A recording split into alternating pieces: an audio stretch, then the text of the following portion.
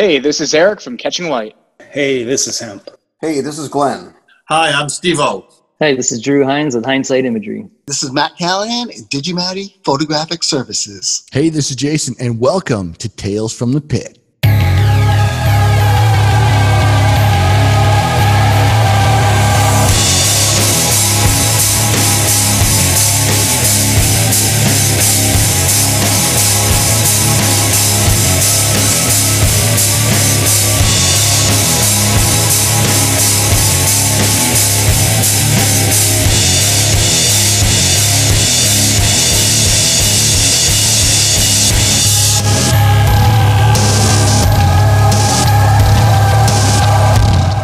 Hi, guys, and welcome to Tales of the Pit once again. Tonight we have Chris Williams with us, a videographer at B&HP, formerly known as Meadowbrooks. Chris, tell us a little bit about what you do and how you got involved in this whole crazy business. Well, hi, guys. Thank you for having me on the show. Last year was my first year as a videographer up at Meadowbrook. I worked many of the shows up there. I've been shooting stuff for a long time. I used to work in cable access. I've shot some sports. I worked on a few indie films. Prior to that, I actually did roadie a few shows at Meadowbrook as one of the day hires back in the day. And that was kind of a fun time. But this was my first year as a person sort of like, with full access to the venue. And it was a dream actually to see some of the bands live and get paid to, film them and be that close. It was really cool. Sounds like an interesting background you got there, Chris. So, Chris, tell us a little bit more about why you got into doing video and stuff like that.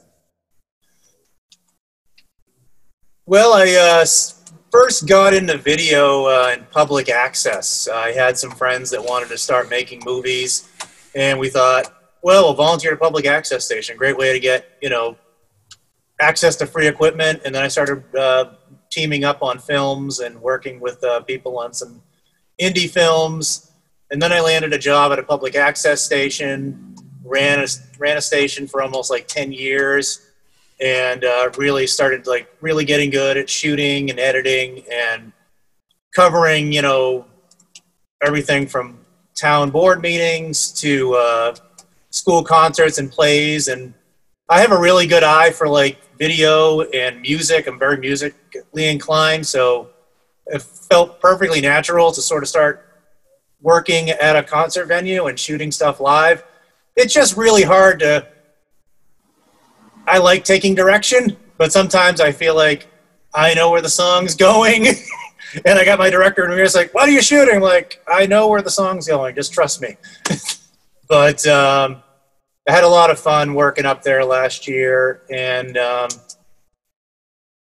something I hope we can, do again real soon. Now, you did some radio stuff as well, right? Yes, I did some radio stuff. I did some college radio, and now I've started doing a podcast called The Vinyl Loft, where I share music from my vinyl collection. I'm a collector. I've been collecting records for over 30 years. And this is actually my home studio setup. I rebuilt a lot of it during the quarantine.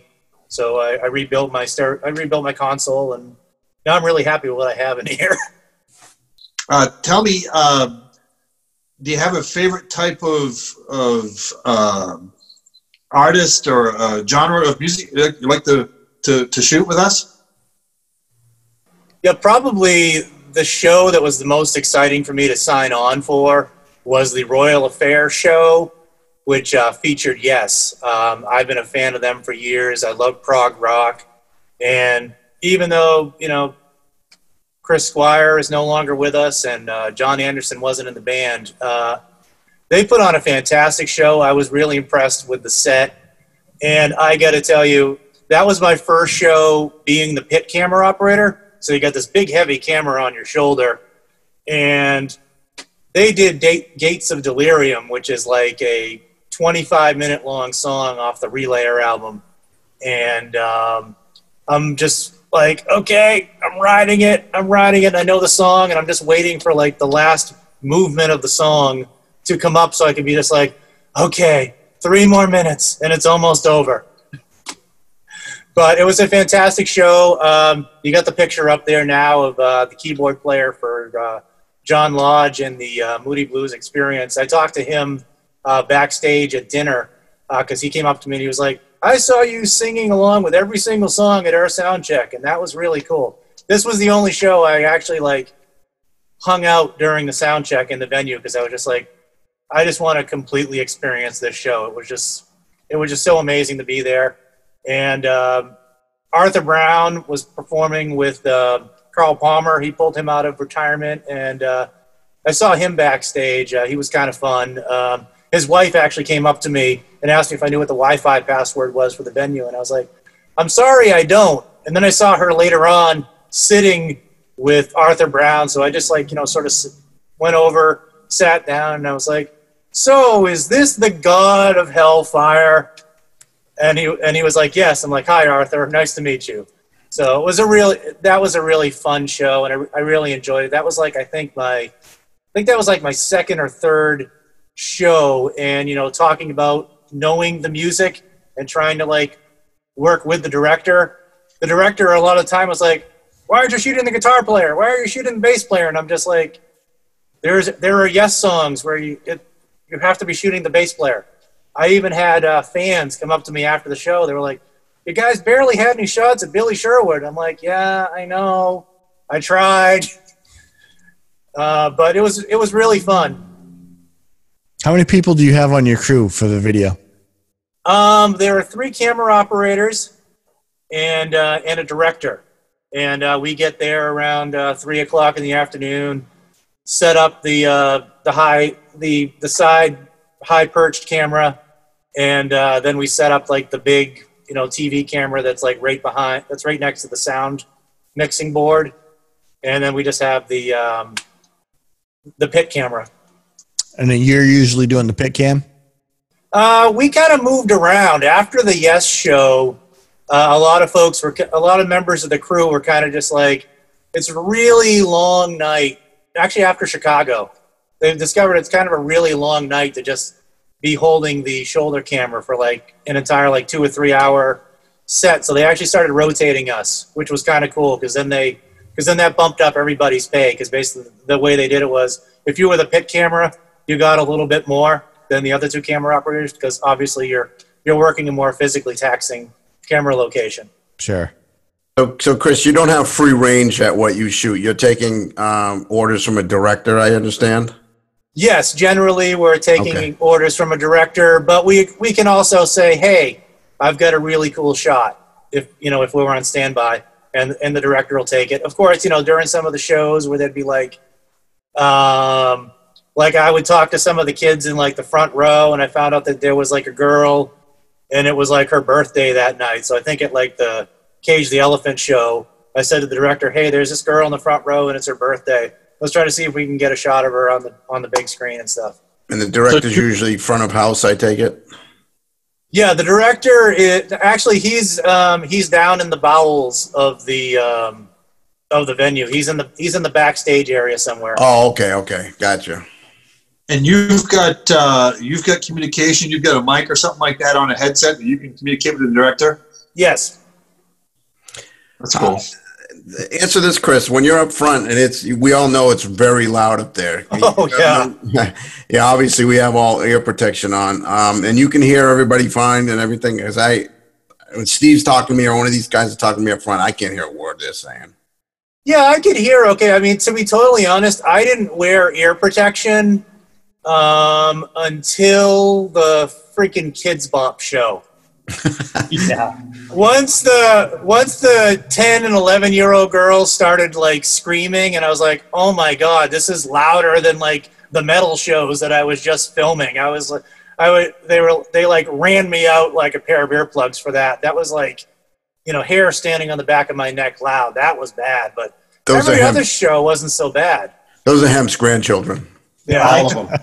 Yes. And he's right. They're loud. That's louder than any heavy metal show when they start screaming. Yeah. His parents even You guys serious about this? Really? Yeah. Wow. They do. I've learned over the years, I get picked on by some concert goers I wear earplugs every show because you just never know where you're going to end up. As we've discussed, it's pretty fluid, and there may be nights where I'm down front with my head right in a monitor. Oh Absolutely, yeah, no doubt. You know, even at a show that's kind of low key, a James Taylor or something like that, I wear the earplugs. Just you never know. And I'm not a young guy. You know, Chris, you're a young guy, but I'm not as young as I look, but thank you. Well, you're certainly not as old as him. Yeah, but no, you're absolutely right. I mean, I think what the heck show was? I'm trying to remember what show it was. I think it was like one of the last shows we did. It wasn't Cage the Elephant, but it was like really one of the heavy bands, and I was actually disorientated for the first time. Like, you know, while we were breaking down the equipment, I was just like, whoa, this feels weird. Yeah. It really hurt my ears after like one show. That happened to me one time down at the beach. I went to this concert, and I wasn't even photographing. I was just there, and my ears rang for probably 3 or 4 days after that. Yeah. It was Probably bad. Twins of Evil. Yep. So, Steve, I believe you took all these shots. You were at that show as well. These are all your photos. Is that correct? yes, sir. And I took them. Yeah, but Good job, buddy. these are the shots I took it at the Royal. What the hell is it called? The Royal Affair. Thank you. I see. You know, you guys remember what it's called, and you know, I got the list. we talk about specific songs and stuff like that. I don't remember what it's called, but yeah, it was fun. We had to shoot front of house for everybody but Yes, and as you can see that when I got to shoot Yes, we got down front, and it was kind of fun to be down there shooting Steve Howe. I know that these guys are older now. He looks more like that professor from Whiplash that you really don't want to get in your music class, but he's an amazing musician, and he's just a lot of fun to shoot and great fun to listen to. yeah, I really wanted to just compliment you on this photo because this is a fantastic photo. Yeah, it is. And they were really great guys backstage too at dinner. I think the worst thing, you talk about like how old they kind of look.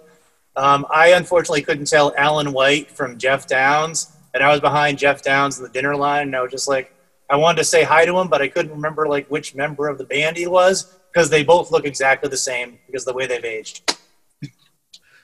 So, Chris, I know you were at the Breaking Benjamin show as well, and I thought that was we got some killer photos from that show. And Diamante is, I think you're like me, a huge fan. You want to tell us about that one? Yeah, I definitely fell in love with her that night, and I have her LP in my hand here. It took me a while to get it, but I talked to her a little bit backstage, and she couldn't have been more friendly. She was definitely like welcoming to the fans. I remember she was like inviting people to go back and talk to her at the merch table. And while I wasn't on camera because we had 4 bands to shoot that night, so we kind of were rotating out, so everybody sort of like got a chance to be off camera for some of the nights so they could have dinner, because I think there was an early start time for that show. And Diamante she blew me away. I just stood by the front of house camera and just watched her 20-minute set, and she blew me away. I had never heard of her, and I just thought she was absolutely amazing. I mean she's a beautiful young girl, and she was a lot of fun to hang out with backstage.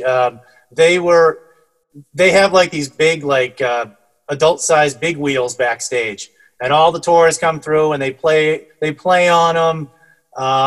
By the time Diamante got there, most of the brakes had been burned out on the adult-sized big wheels.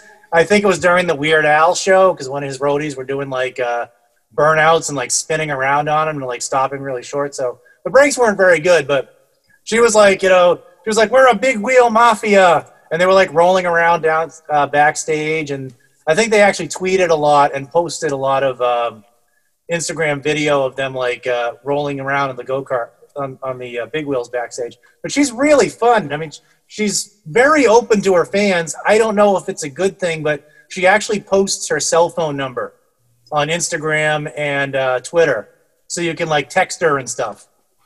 So it's it's really weird, but she's a phenomenal young artist, and I think she's got a second record coming out, and I'm really looking forward to hearing more from her.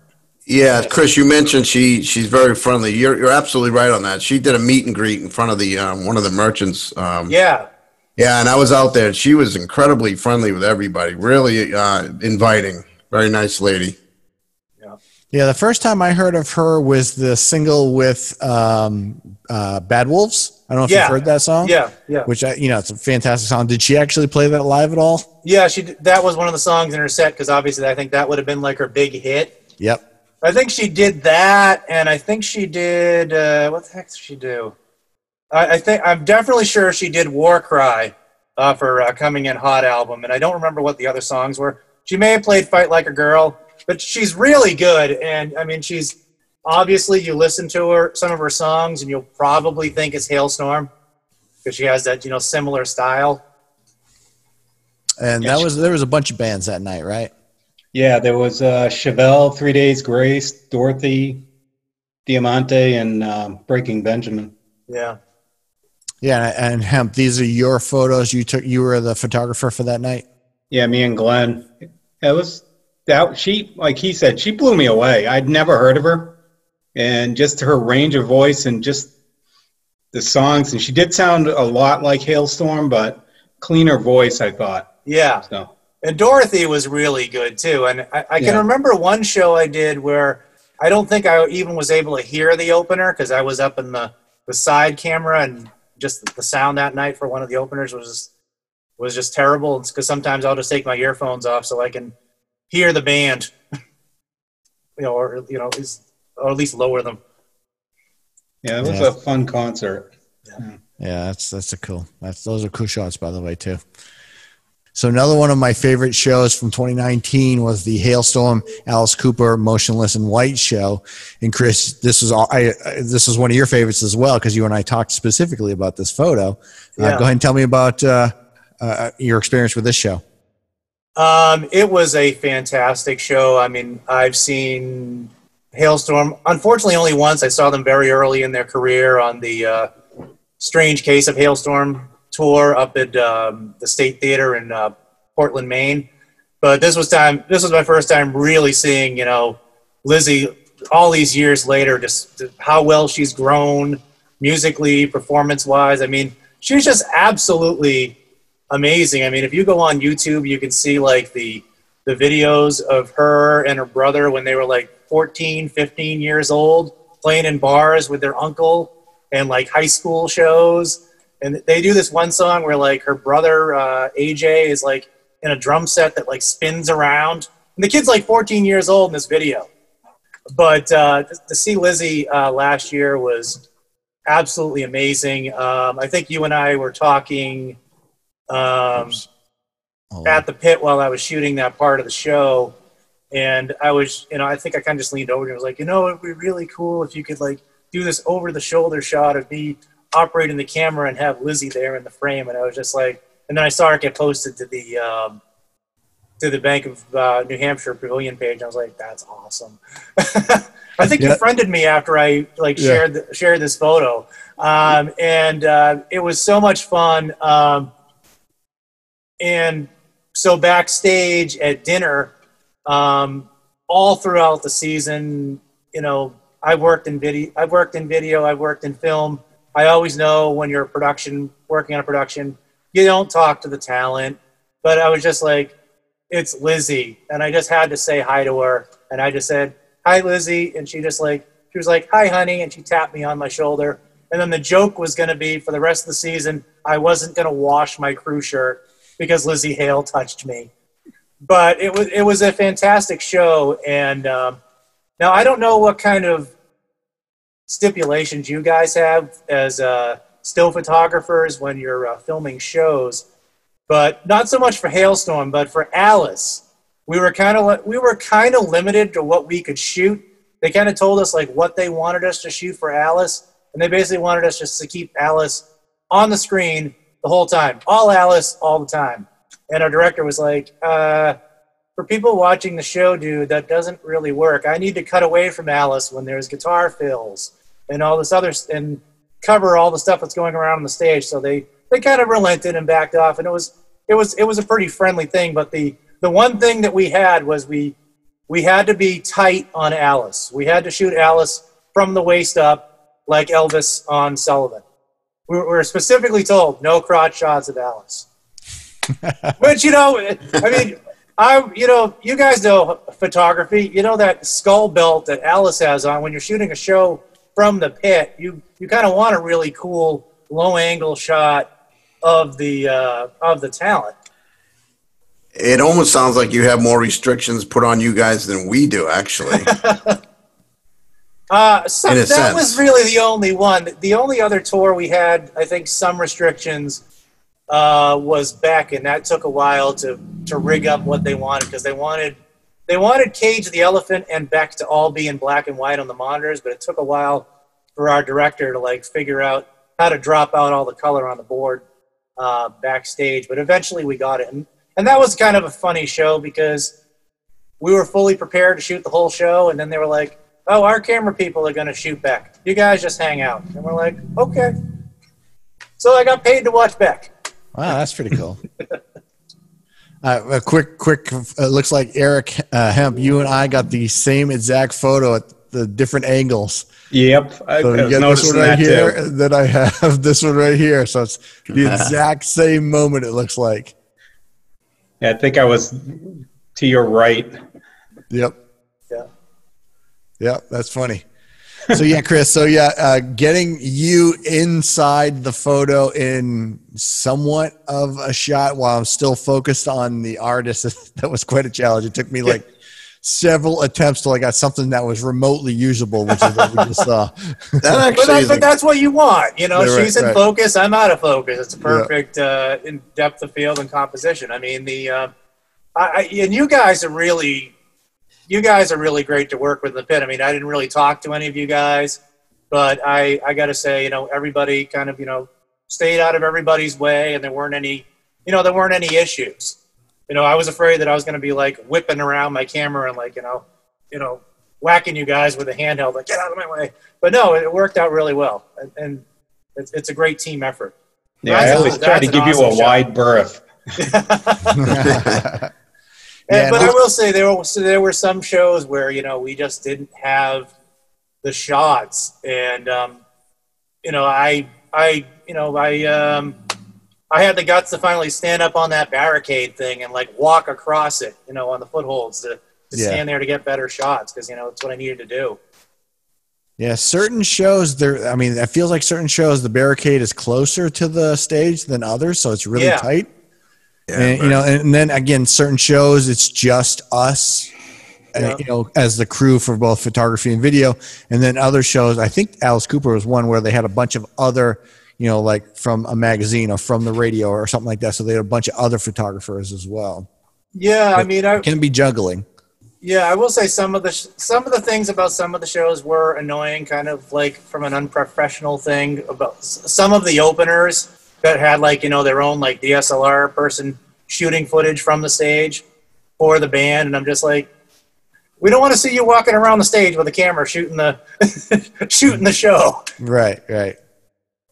Yeah, we have limitations on what we, you know, usually it's no video for us. It's strictly photos only during, you know, obviously during certain songs. Yeah, not you guys, but there were like people with the bands that were shooting their own stuff. Yeah. Exactly. Yeah. Oh yeah. There's a whole mix. I mean, we can get into do's and don'ts for photographers, and maybe someday we will, but there's a mix of things you can and cannot do, or should and should not do. And, you know, we run into all of the whole spectrum when it comes to that. Now, Chris, do you ever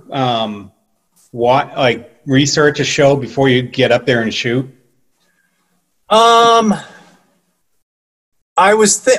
I was thinking of doing that for some of the bands I wasn't familiar with, just so that I could familiarize myself with their material and know where it's going, know where the songs go. Obviously, when I was shooting Yes and Chicago, I knew where they were going. The most research I will do occasionally is I'll go on to Setlist and sort of like that Setlist website, and get an idea of what the band's playing. So at Mhm. least I know what's coming. Because I think, like, I looked at Weird Al's set list and I was like, all right, he's going to sing The Biggest Ball of Twine in Minnesota. This is going to be awesome. I can't wait to hear that song live. I'm a big fan of Setlist FM. I'm on there quite a bit. And if given the opportunity, I'll swing over to YouTube if I know that you see certain acts, and we know which acts those are going into a show, where the first 3, 4, 5, 6 songs are the same every show. Then you know that's going to be the order that we're going to see. And I'll go out and make sure that I try to position myself to get certain types of shots. And I'm sure it's the same for you guys as well. Yeah, definitely for me. I mean, I shot this is, completely unrelated, but probably 10 years ago, I was shooting a Beatles cover band with one video camera. And when I cut the show together, you would have thought I shot the show with 2 cameras, because it's the Beatles. I knew where to be for every single song, every single beat.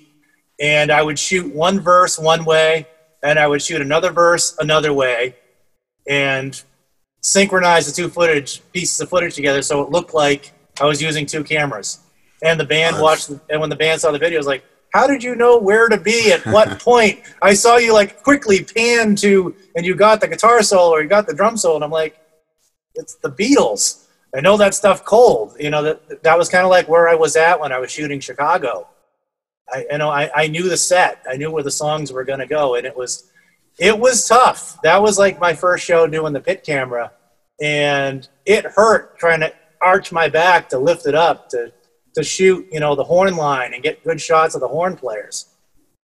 So you guys expected to shoot every show for the season, or do you get to pick and choose, or how does that work? Good question. Basically, yeah, we pick and choose the shows we want to work. But in some cases, many of the tours carry their own video people. Mostly the country acts, because Moo TV, which is like the big video package touring people, they tour with most if not all of the acts out of Nashville, and so they'll generally be there for all the country shows. So those are the shows that pretty much, if you're a videographer working the venue, you probably don't even need to bother signing up for those shows, because you're going to get cut. Who knows? Chris, do you exclusively just shoot for the venue, or do you do other events? Well, right now I pick up freelance work when I can. Mm-hmm. I'm not a full-time videographer. I don't even own my own video camera at this point. Back when I used to freelance, I used to just use the cameras from the public access station I worked at, because, I ran the thing and I could get away with doing stuff like that. But I don't do a lot of freelance video as of late, but if I pick up a gig like this, I'll do it. I'm basically just working for the company that gets contracted out by Meadowbrook to do the shows. But for the most part, I'm an antiques dealer. Nice. Very good. Nice. And I work, and I record my podcast. I record my little internet radio show every once a week or something. But that's basically what I'm doing right now, and I pick up freelance work when I can. Well, cool. Well, Chris, we want to say thank you for coming on with us. We really appreciate it, and hopefully once whatever the next season is that starts up again, we hope to be getting a lot more stories from behind the camera as well as behind the videographer as well. So we really appreciate you coming on. All right, thank you for having me. Yeah, thanks, Chris. Yeah, thanks, Chris. Before we call it a night, where do people go to find more about you and stuff like that? If they want to listen to your podcast, if they want to work with you on videography stuff, where do people go to find you? Well, my email is CDW Videography, and I'm over in Enfield, New Hampshire, and the name of the show is called The Vinyl Loft, and you can find that on it's on Apple iTunes, but you can find that on Podomatic and Mixcloud for like the full history of shows. The Podomatic has like the most current shows as well as the ones that you can actually download, but you can stream all the shows on Mixcloud. Awesome. Well, thanks for coming on, man. Yeah, thank you. Well, thanks for coming, guys, and watching our show tonight. If you have any comments or questions, please email us at nhconcertphotogs@gmail.com. We look forward to seeing you on the next episode.